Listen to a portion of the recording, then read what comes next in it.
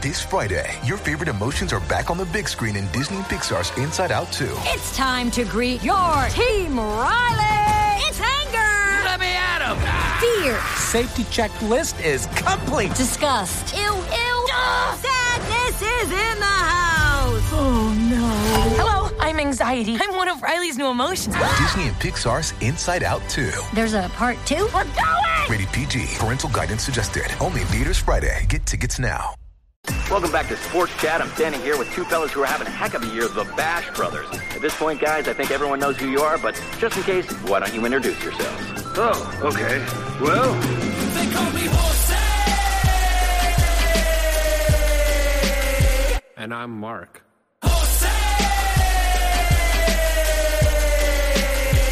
And I'm Mark. Go, Jose, go! Oiled up like... Hello, and welcome to another edition of the Playlist Podcast, the show where we discuss film reviews, film news, and any other pertinent pop culture items.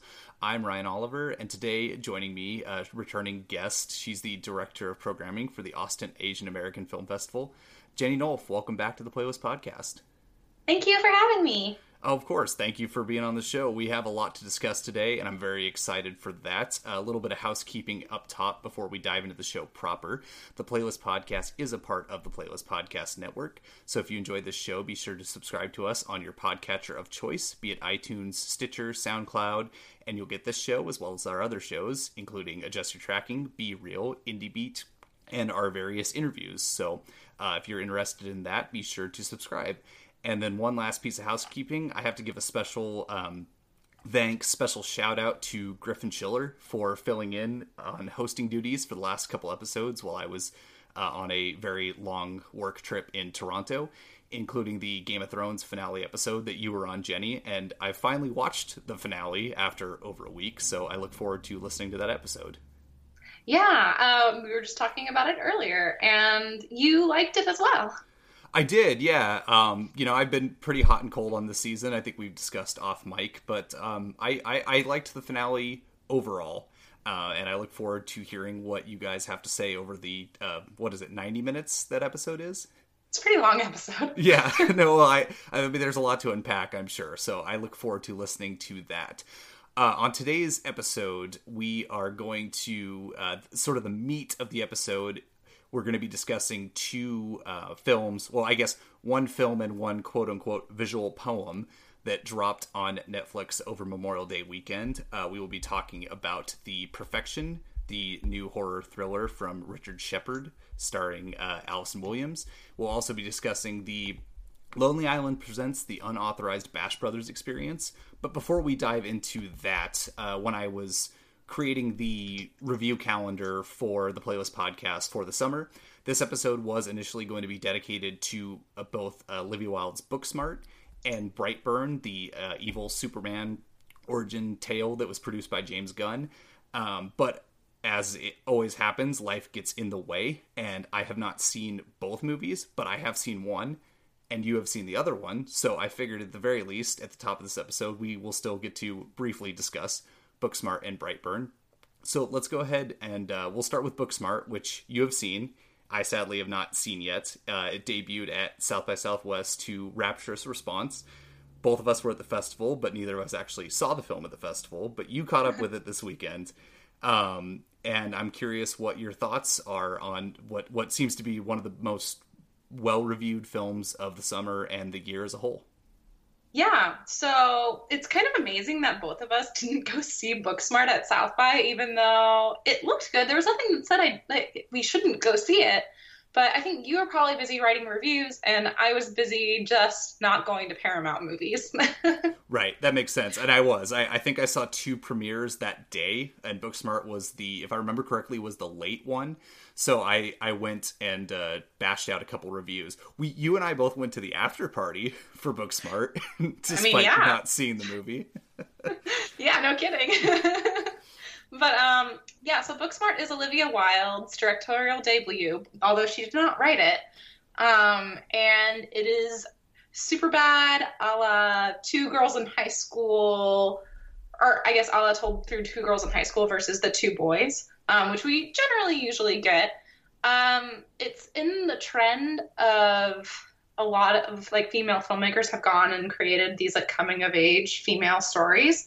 And I think all of them in the past few years have been very different from each other, even though everyone always likes to compare. We also have Edge of 17 and Lady Bird as kind of like the two bigger ones that have come out recently. But Booksmart is really enjoyable and a lot of fun. My sense of humor is really interesting in particular. So I actually didn't think the movie was that funny, but I do think it had a lot of heart, which I think makes up for, if you don't think it's as funny, it makes up for a lot of the kind of dud jokes, if you feel the way I felt. Caitlin Dever and Beanie Feldstein have amazing chemistry. You totally believe they're best friends the entire film. And it's a lovely kind of one crazy night story. You got a bunch of side characters that are, although shallow, they're fun. And I just wish, my biggest complaint is I wish there were less side characters, because it feels like it's just a really stuffed movie. It's a little over 90 minutes. Yeah, it's an hour 42. So, yeah, that's I think my biggest complaint, which I feel like a lot of people like really love this movie a lot more than me, and I think that's totally fine. I still think it's like a very solid movie that people should go see, and I'm kind of surprised it didn't make as much. Yeah, I'm surprised about that too. And one thing I wanted to ask, since you do PR and marketing in your day job, I was curious. There was a sort of sentiment going around like the film Twitter circles. I want to say yesterday or 2 days ago.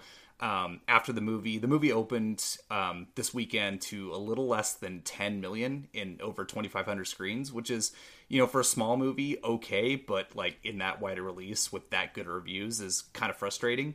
And people sort of wanted to point the finger at Annapurna for dropping the ball on the marketing of the movie, which I get because they have had a history since they moved from merely a production company to a distribution company of doing that with their films. But I feel like the awareness to this movie was really high. Like, I feel like even, I saw TV ads for it. I know a lot of people said like, oh, it was mostly digital marketing, but I saw plenty of television ads for the movie. So I'm curious what your thoughts are on that, because I feel like this movie was marketed pretty thoroughly and well. So it's really interesting because I didn't really have a good perception of that at first, because I'm in the film critics circle. I was at South by, even though I didn't go see the movie, and I knew about this film it was in my zeitgeist at least. That said, I was actually talking with Katya, who was on the Game of Thrones podcast with me, and she has a child and said that her kid tends to not kind of look at the same mediums that people our age, like millennials or people older, kind of look at to get their marketing and advertising. Like a lot of social media influencers usually will tell people to go watch something, or social media is like more like influencers are a bigger thing.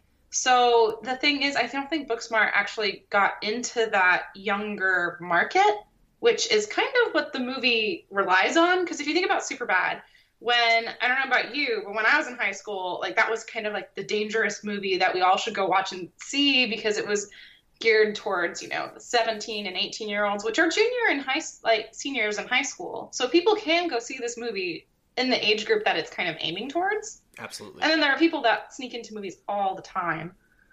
But I think the kind of consensus is it's possible that millennials knew about the movie and older people did because it was marketed through traditional mediums, but the PR and marketing didn't necessarily break into the younger groups, which I feel like I feel like Annapurna, as a kind of newer distribution company, and the fact that they're like marketing and doing their own advertising now instead of being just a production company, might not have thought about. Yeah, no, I think that has to be sort of the case, because I agree in the standpoint of like you and I are kind of in that bubble, so it's hard to sort of like look objectively at it. And then when I saw TV spots, it was actually recently when I was in Toronto, but it was during the NBA playoffs, which doesn't necessarily skew, like that doesn't automatically skew towards the younger demographic. So I'm wondering that you may be right that they the marketing trends through Instagram and other sources of social media just didn't get the word with Booksmart, and it hurt them. Yeah, and I also think that there's a possibility that they didn't play this trailer in front of as many movies that are geared towards that kind of age group. And you mentioned TV, which I think a lot of people were originally complaining, saying, yeah, because they said that there's mostly digitally marketed than on like a television service. But do kids watch TV, or do they watch YouTube videos? So there's a lot to kind of dissect. But this film is good. It's gotten great reviews, and there technically should be no reason why it didn't hit in that group, except for the fact that I don't think they knew about it. The people at my screening were mostly people my age or a lot older. Like, there weren't that many young kids, and if there were young kids, it was of parents that were about my age or older. Got it. Well, that is interesting and kind of a bummer. I feel like it's one of those movies that, given the rapturous response, will eventually find that younger audience. But it is, and maybe they're not going to the movies as much too. If that's something they thought, hey, I can just wait for Netflix, then they're probably just going to do that. Or Hulu, I guess, since it's an Annapurna movie, that was probably where it will end up. But I'm hoping, for the sake of the movie, that it finds its audience somewhere down the line. Yeah, I really hope so too, because it's really charming. It's it's so in that vein of the movies that you see that are a huge hit on Netflix, or like even the television series. Like, it kind of gave me like 13 Reasons Why vibes, except it was a lot more. I mean, the movie is getting a lot of praise because it's very, very nice to its characters and no one's actually a bully, but I feel like it kind of deals with those same themes that like a show like 13 Reasons Why deals with and like handles, or it has the same kind of happy-go-lucky kind of rom-com gel, that kind of heart, like, that is popular on Netflix right now. Well, awesome. So there's like so many reasons why someone would love this movie that was at that age group, but I just don't know if they know about it yet. Well, because I'm old. we are old. It's true. It's so true. Well, I'm glad to hear that the movie's good. Again, I hope it finds its audience. If you are listening and you're on the fence, or if you're listening and you haven't heard of it, go see it. I'm going to see it Friday night with my wife. Very excited to do it. The other movie in wide release that came out that was not Aladdin, which neither of us have seen. I don't think. You haven't seen it. I haven't seen it. No, I haven't either, and have no plans to. But the other movie that hit wide release that did not great numbers, but was also budgeted at $7 million, so probably will be okay, is Brightburn. It's this little horror movie. It's directed by David Yarovitsky. Hopefully I'm pronouncing that name correctly. It's written by Brian Gunn and Mark Gunn. One of them is James Gunn's brother, and one of them is James Gunn's cousin. I don't remember which is which. But the premise of the movie is essentially, what if Superman crash landed on Earth in Kansas, and then during his upbringing became, used his powers for evil. And it stars Elizabeth Banks and David Denman as the parents, and it stars Jackson A. Dunn as the young Brandon, the titular superhero character. And the movie is just fine. It's totally fine. It's one of those movies that has a really strong hook, really strong premise. Evil Superman, that's an interesting idea. But they don't really do too much with it, and it's a brief movie too. It's like 90 minutes long after credits, so the movie itself is probably about 85 minutes. It uses a lot of shorthand, which at the start of the movie I thought was actually really clever, that it used a lot of like just visual motifs to develop the story. But as it went on, the characters kind of take turns, and the young character especially takes turns towards evil that I just felt were pretty rushed and not believable in the context of the movie. But I think like the performances overall I think are pretty solid, and again the idea is interesting. I just am a little bummed they don't do much with it. It's like it's a superhero origin mixed with a slasher movie. It's like a better version kind of the Rob Zombie Halloween, at least the first half of the movie, where they see how Michael Myers became who he was. So it has like that, but less rednecky and less aggressively terrible. But it's like kind of a generic slasher movie in that sense. It's unexpectedly really gnarly. So I think like if you're a gore hound, this will probably appeal to you very strongly. But it just, I was hooked from the beginning, but by the end, it kind of just didn't do a whole lot for me outside of its premise. Yeah, so I did not know a lot about this movie except for the basic premise of Superman, but bad. And then when you introduced it and said it had a James Gunn connection, I did some quick Googling. I hated this director's first movie. Like, I full on think about it still, and I hate it so much. It's called The Hive. And I remember it because I think I saw it. It premiered at Fantastic Fest either in 2014 or 2015. I remember it was a while ago, at least 5 years ago. Or, so yes, 2014. And James Gunn was with the director, and I was like, oh, this is how this movie got made. It's because it's a friend of his, and it's not good. So I immediately, I don't know, I have no interest in this movie now. Got it. Well, I have not seen I have not seen The Hive, so I have no comment there. Yeah, I just can't weigh in on that, unfortunately. But I like I said, I don't think this movie is bad necessarily. Well, then he's stepped up a little bit because that movie felt like it was taken from a YA book that wasn't good to begin with. Gotcha. Well, no, I feel like this movie was made with some confidence and some actually strong direction. Again, I just think it's all surface. I think that's the biggest issue for me in this movie is like it's not a like super deep exploration into like, you know, what the world is like today and how it would turn this young potentially hero into somebody evil. Like it just doesn't go super deep into it. It's pretty content to be like, here's the premise and here's some gnarly kills and enjoy. Which for some, that's fine, but I wanted a little more from it. Yeah, I will probably watch it if it ends up on VOD, but maybe not even, because if you don't like it, and a lot of my friends have not been high on it, I don't see a reason to watch a middle-of-the-road horror movie. Yeah, there's no reason to if it's not your bag, but if you're listening and that does sound like your bag, it is in wide release, so you can check that out. Both it and Booksmart are in wide release. And if you're interested in them, go see them, because they may not be in theaters very long based on their box office performance. So those are out now. Let's move on to stuff that people can watch immediately right away if they want to. So these two, as we mentioned on the top of the episode, these two things dropped this weekend on Netflix. Let's start with The Perfection, because there is a lot more to dive into there. As I mentioned at the top, this is a horror thriller. It's directed by Richard Shepard. It's kind of in the vein of a South Korean horror movie meets Brian De Palma. At least that's kind of the vibe it's going for. I'm going to read the plot synopsis here. When troubled musical prodigy Charlotte seeks out Elizabeth, the new star pupil of her former school, the encounter sends both musicians down a sinister path with shocking consequences.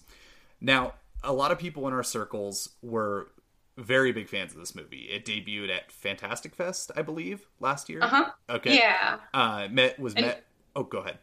Oh, it was kind of a late edition, too, from what I recall. Got it. And it was met with a pretty solid response. A lot of people we love and respect really went for this movie, and it just hit Netflix this weekend. And I'm curious, because you are probably the most knowledgeable person in South Korean horror that I know, which this movie certainly borrows a lot from. And so I'm curious how you felt about this movie, and even more so, and maybe we'll dive into a spoiler section because there might be enough to get into too, just how you felt about it overall. So from someone who actually loves South Korean revenge thrillers and loves their twisty nature, but even in some cases, some of them aren't just twisty, they're just flat out like gruesome and a lot to chew on and unpack. I feel like for this specific movie, a lot of people have been comparing it to like Park Chan-wook's films, which have a lot more twists in them and you don't really see things coming. the two that I can think of at the top of my head are Sympathy for Lady Vengeance and The Handmaiden. And The Handmaiden isn't even like wouldn't say it's necessarily as much of a gory revenge thriller as something like Sympathy for Lady Vengeance. I feel a little lied to. I don't think that this has a lot in common with South Korean horror at all. I could see where it wanted to have that in common with the amount of twists, but I just don't really. I felt like a lot of the twists were predictable and you could see them coming easily. Martyrs is another movie that was thrown out there, which is a French film. That also I don't really see the connection to, outside the fact that these are just horror movies or like gory films that have twists.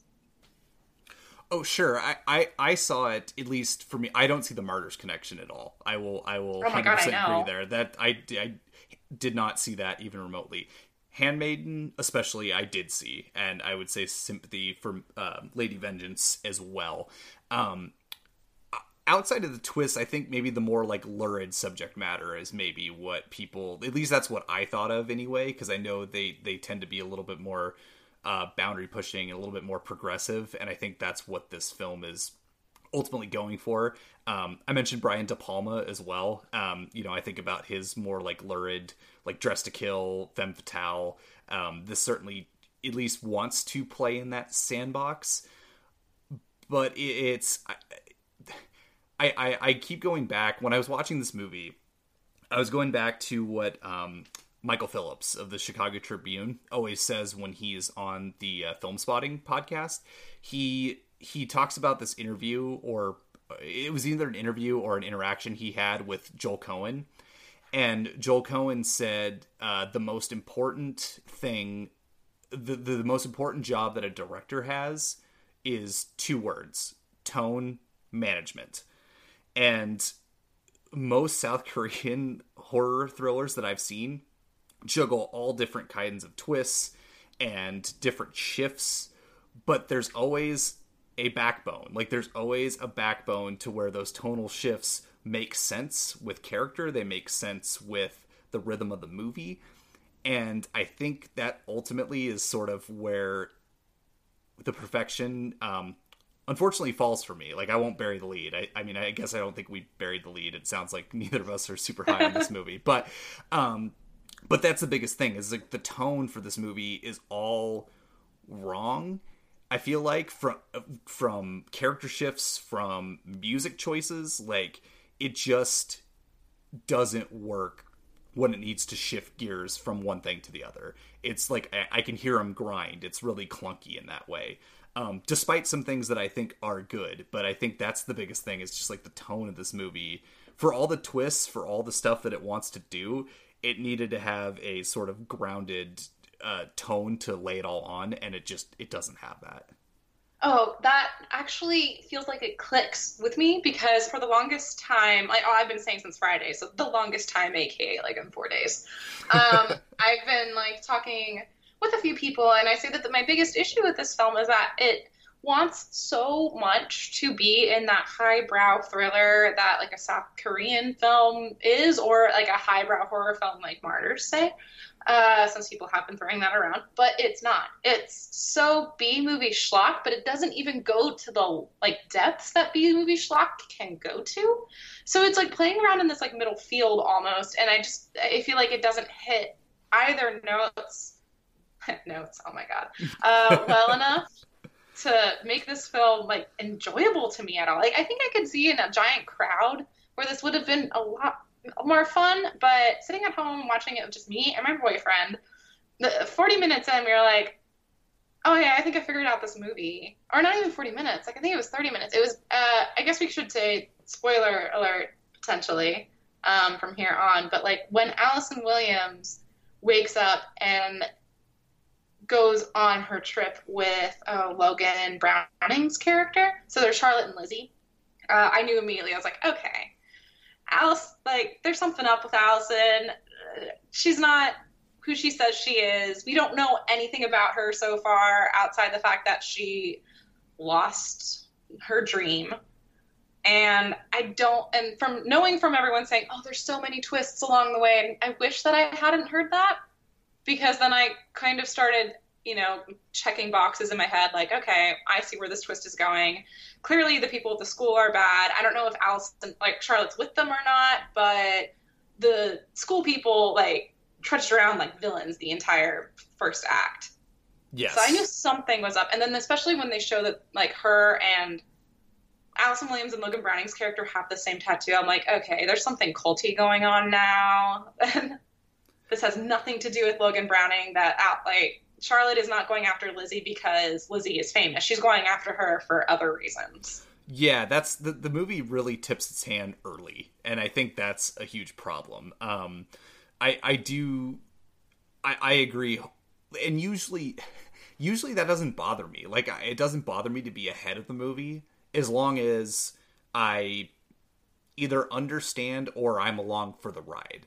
And similarly, if I watch this in a crowded theater, like at Fantastic Fest, there are so many audience reaction ready moments in the film, to its credit, that I think would have played like gangbusters. But watching it at home, on the verge of a stomach virus, trying to just watch it and get it done, it just did not do much for me. Despite the best efforts, I think, of everybody. I think despite the cast, I think they're totally giving it their all. They're occasionally hung up to dry, I think, for the sake of twists. That's the other thing too, is I hate when a movie will deliberately conceal obvious information for the sake of the twist. There's a way to do that where you can have the elements there and have characters do logical things and still conceal the twist. Whereas this one does a lot of illogical stuff where you're like, okay, now you're just doing that so that it becomes a pull the rug out from under you, and it's infuriating. But I feel like the thing that personifies that the most is that this movie not only once but twice has a rewind. And it's look at the things that you missed, and it's I didn't miss her picking up the cleaver because it wasn't shown. Yes, and that's where the De Palma comparison comes in to me, because he's done that throughout a lot of his movies. I thought of Femme Fatale a lot while watching this movie, just inherently not as good as that movie, because even though De Palma's movies can dip into the B territory, but he's such a craftsman, the way he uses cinematic language, that he can sell the hell out of this lurid, potentially schlocky material. And while I don't think the direction in this movie is bad necessarily, it isn't enough to get us to go along with it. I mean, I think it's pretty bad, actually. I think that's what loses this movie. The script is even worse, but the direction is so uneven that I think that constitutes as bad. This director, to be fair, he only had 24 days to film this film for whatever reasons or another. He's a TV director usually. So I could understand that maybe he was under some, he was between projects or something. But I just, there are shots that I think are good, but having a good shot in a film doesn't necessarily mean you're a good director. Because, right, when you mentioned the balancing of tone thing, I kept thinking, that is exactly what this movie does not do. Oh, sure. I guess let me rephrase. I don't think I think the direction is bad from that standpoint. I don't think it's bad from a pace or a constructing of shot standpoint. At least I think it's well shot, and the shots are purposeful, even if they're obvious. But it is it's an absolute tonal mess, and I think that's completely where it fails. And the subject matter too, kind of what it's ultimately about, made me a little uneasy. The movie didn't earn that. I'm trying to tiptoe around spoilers here, but I know you know what I'm talking about, and we've talked about this at length with Split, the ending of the M. Night Shyamalan movie. Oh yeah, I didn't even think about that movie in the context of this one, but yes, it feels like a man kind of writing about that subject matter. Yes, and it was written by two men, this screenplay, including the director, and it shows it just very is clear male perspective on a really troubling subject matter. And so it's like, and then that's kind of the final nail in the coffin on this movie for me, is like, yeah, the tone is uneven. Maybe if it, like, the ending was strong, or it like wrapped it all together in a way that I thought was like poignant, it could have saved a lot of it, but instead it just made me feel gross at the end of it. And this is somebody who like willingly dives into like the B movie, C movie dumpster on a weekly basis. And even I thought this movie was just like kind of tasteless in that regard. Yeah, and I don't think that I'm trying to say, or we're trying to say in general, is that a man can't direct a film like this. No, Sure. That's not true at all, because when we say it's The Handmaiden Light, like, Park Chan-wook elegantly creates a film about two women who have been, well, one particularly who has been wronged for a very long time in a, like, underground organization. And it's done so well. That said, it's also previously adapted from material that a woman wrote, but it's very different too. I feel like sometimes you can tell that, oh, this is from a man's perspective, and they didn't put the care and the thought behind this subject matter. And I feel like The Perfection is that. Whereas like something like The Handmaiden or Sympathy for Lady Vengeance, there's a lot of care and thought behind it to make sure that it plays well on screen and doesn't feel exploitive. Like this one kind of felt to me. Yeah, it feels supremely exploitative, and agreed. Like we're saying, it isn't. It's not that a man can't make this type of movie, but it's like you really to have that subject matter, you really have to be delicate with it. And I think The Handmaiden is a perfect example. That movie is so incredibly well constructed and takes the time to get into our characters' heads, makes us care, understand how they were wronged, how they're doling out the revenge, and it's just so smart about it. And this movie just, it's not smart about it. And and if it wasn't, like, if it didn't have that, if that wasn't sort of the buttoning moment, what it was about, I'd probably be a little more forgiving. I'd probably be a little bit more like, okay, this is like some well-crafted atonal schlock that maybe I'd be able to sink my teeth into. But when you start introducing that as a plot thread, it's like, oh boy, you have to earn it. Like, you really, really have to earn it, and it doesn't. Yeah, because it's like kind of a 2-level thing as well, because it's not only like the twist isn't necessarily about like, I don't know, actually I can't say it without spoiling it, so I'm gonna pass over that. But I feel like you don't know these characters either. Charlotte, there's a lot. It feels like there should be a lot more to her, and there isn't. You just get the movie repetitively tells you, yes, she left to go take care of her grandma, and that is how she figured out that this organization was wrong. And like, there's nothing else to that though. You don't get to see her like revelation. You don't get to kind of feel her emotions behind it. And I also feel like that's because Allison Williams, I know a lot of people like her. I don't think she's that good of an actress. I think she has one note and she can play it really well, which the title kind of is the one note that she has. She's as a perfectionist, but you can't really ever see her underneath. I feel like Girls is a little bit better at exploring that because they have more time with her, but even in Get Out, she's a very similar character. Yeah, I thought about Get Out a lot specifically, and I do agree on Girls. Is it still okay to like that show? I'm not sure. I don't know. So. Okay, I think it's okay. If you finished it, I'm gonna go with it probably is okay if you like it. Got it. I haven't finished it, but I just remember those first couple seasons being like really great. But that's besides the point. I might have to agree. I still think everyone is trying here. Like, I think everyone, her included, are doing their best to sell this material. Logan Browning is very good. Yeah, I think Logan Browning's good, and I think as disgusting and unsettling as it is, I think Steven Weber is really good as well. But like, again, I just wish that was in a better movie. Like, that could have been such an interesting, relishing like villain role if it was in a more delicately handled film. Yeah, I feel like there's a lot of rush to it. And it feels rushed, and yet we get, like, again, 2 rewinds, which are so obnoxious and annoying.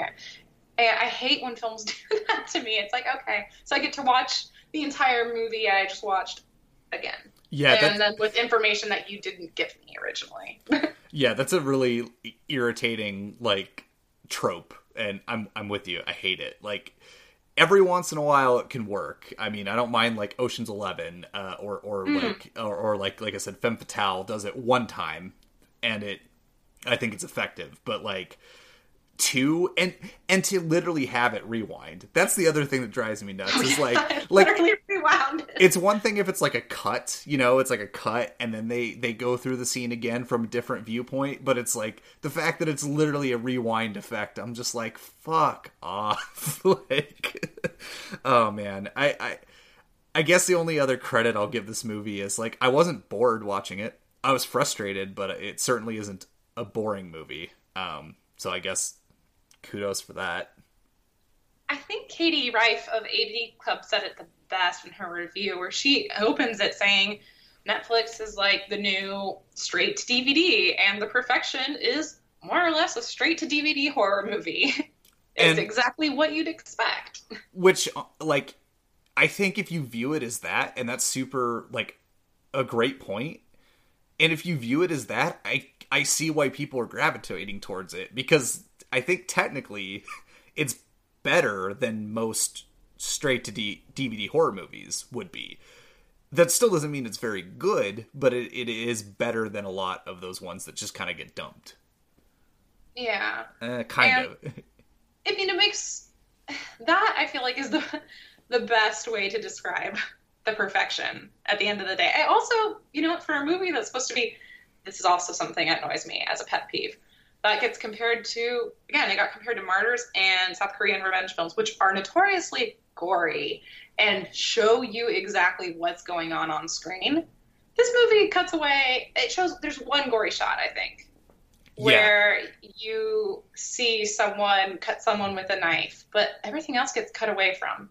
So it's not even that schlocky and gross like a B movie should be. It's almost like embarrassed too, because it's like it wants to be a higher class movie. And so they're like, oh, we'll be Hitchcockian, we'll be De Palmian, we'll obscure some of this stuff. But it's like, no, like, know what you are and lean into it. Yeah. And then anything that is kind of gory or gruesome, it's digitized, which makes it look so shitty. Yeah, that looked terrible. Like, it's one of those, I totally agree. I'm glad you brought that up, because I agree that the obscuring of it is frustrating for the type of movie it is, but also it looks so terrible that I'm almost glad they did too. It's just this movie just can't win on either level. Yeah, they couldn't even get people to vomit fakely. Like, there's digitized vomit in this movie, and I was like, really? You couldn't even just make that on set and have someone spit it up? This is something I've seen in so many movies. I've never seen digitized vomit this bad. No, that's a good point too. God, it looks so cheap. It's like, if you're doing digitized, the only way you could, you get a pass for doing digitized blood if you're like the John Wick movies, where you're doing such crazy choreography within the shot that it's just impossible to time your squibs that much, then it's like, okay, I get digital blood.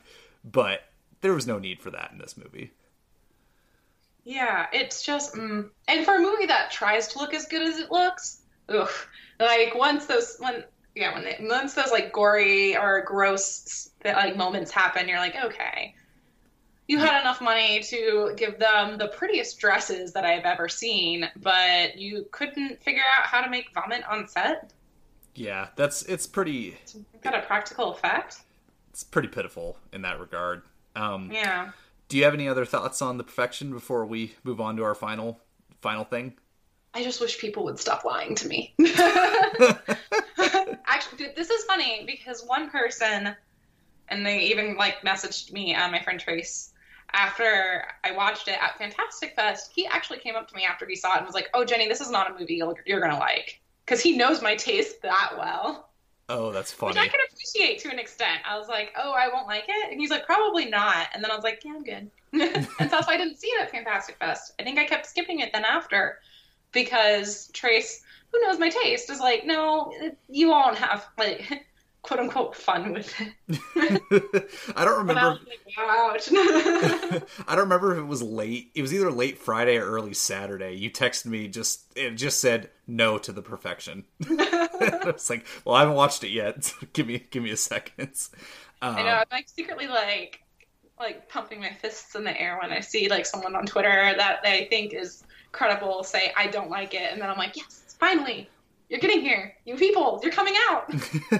I'm not gonna knock people for liking it, but it really, really fumbles in a lot of regard to me. No, I don't knock anyone for liking anything. I just, I just like feeling like I'm not the only one that's hating on something.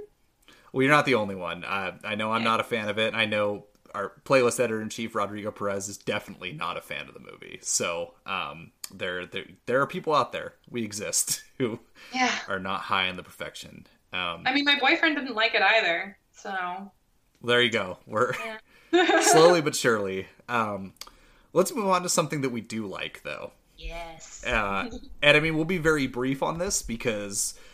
how do you review a 30-minute visual poem? But we're going to do our best to talk about The Lonely Island Presents the Unauthorized Bash Brothers Experience, which is essentially a new album they dropped that's, using visual motifs. And for whatever reason, it has Akiva Schaffer and Andy Samberg playing Jose Canseco and Mark McGuire, respectively, and decided to make a whole album about... them. It's, I don't know, for me it's funny on the level of parroting these like visual poems like Beyonce's Lemonade and the like, but it's also what The Lonely Island just does best, where it's heightened, it's surrealism to the point of bafflement, and it's hilarious, but some of the most best produced pop beats that I've heard in quite some time. And they know how to get in and get out of a joke. If this thing was a minute longer, it would wear out its welcome. And I think so. And it's the perfect... I feel that same way about Popstar. Like, it's 80-minute movie. If it was any longer, it would wear out its welcome. They know exactly how long they need to do their thing, and they do it, and it's hilarious. I know I'm not bearing my lead over here, but what did you think about the Unauthorized Bash Brothers experience? So it's kind of funny because I put this on before watching The Perfection just randomly because I was like, well, it's 30 minutes. I'm just going to put it on because I kind of want to see it. And I enjoyed it so much more. And I kind of wish I just watched this like 3 more times after. Because there's a lot of like really fun gags that, like, much to like Lonely Island's credit, they kind of keep hidden, and then you can watch it again and again and kind of appreciate things more and more because they are just really good at making things funny. Yes, 100%. I've seen it. I watched it twice in one night when it dropped. It was right before coming back from Toronto, and I was finishing up some work, and so I put it on while I was finishing up what I needed to finish up. And then my coworkers got back from grabbing a beer, and I'm like, guys, you need to watch this. And so we watched it a second time, and it's incredible. Like they're so good. They know exactly, like I said, they know when to get in and out of a joke. They know how to make things really funny, and just bizarre. Like, again, what relevance do the Bash Brothers have, like, currently, that they needed to make an album about them? And it's so, like, anachronistic because it's about the 88-89 baseball season, and yet there's references to modern stuff here. Yeah. I mean, they have cell phones, I think, in the movie. Yeah, exactly. Like, it doesn't make any sense. There's some terrific guest acts too. I know Haim is one of them. Oh my god, Haim, the IHOP parking lot song is, yeah, there's nothing more perfect than that. So wonderful. This Maya Rudolph. This IHOP is popping off. It's so good. Sia also makes an appearance. In vocal form anyway. Somebody else makes an appearance as Sia, but I'll conceal that for people to check out. Yeah, Oakland. You were talking about Oakland Nights, which is genius. Oakland Nights is probably the highlight of it for me. The the punchline of that is just, it's too perfect. It's too perfect. Yeah, and it looks good. I love the the nods to Terrence Malick. Oh yes, I thought of that too. Thank you. I was totally, because I make that joke. For those, I mean, this may be a little inside joke. I know you and I are both a huge fan of the "Is this a pigeon?" meme, and yeah. And my favorite one, far and away, is they took a photo of, I think it's Jessica Chastain in The Tree of Life with the hand grazing the cornfield, and then it said "Film Buffs" and says, "Is this cinematic?" And it's far and away. The pigeon is the best meme. It's so hands good, down. And that one is my favorite. Of that meme. And so like yeah, there's a lot of like Malickian tropes in the like visually in this, of this sort of like existentialism that both of them are having about their home lives growing up, which like it gets surprisingly dark, but still funny, and then about them taking steroids and keeping it a secret from everybody and only they know about it.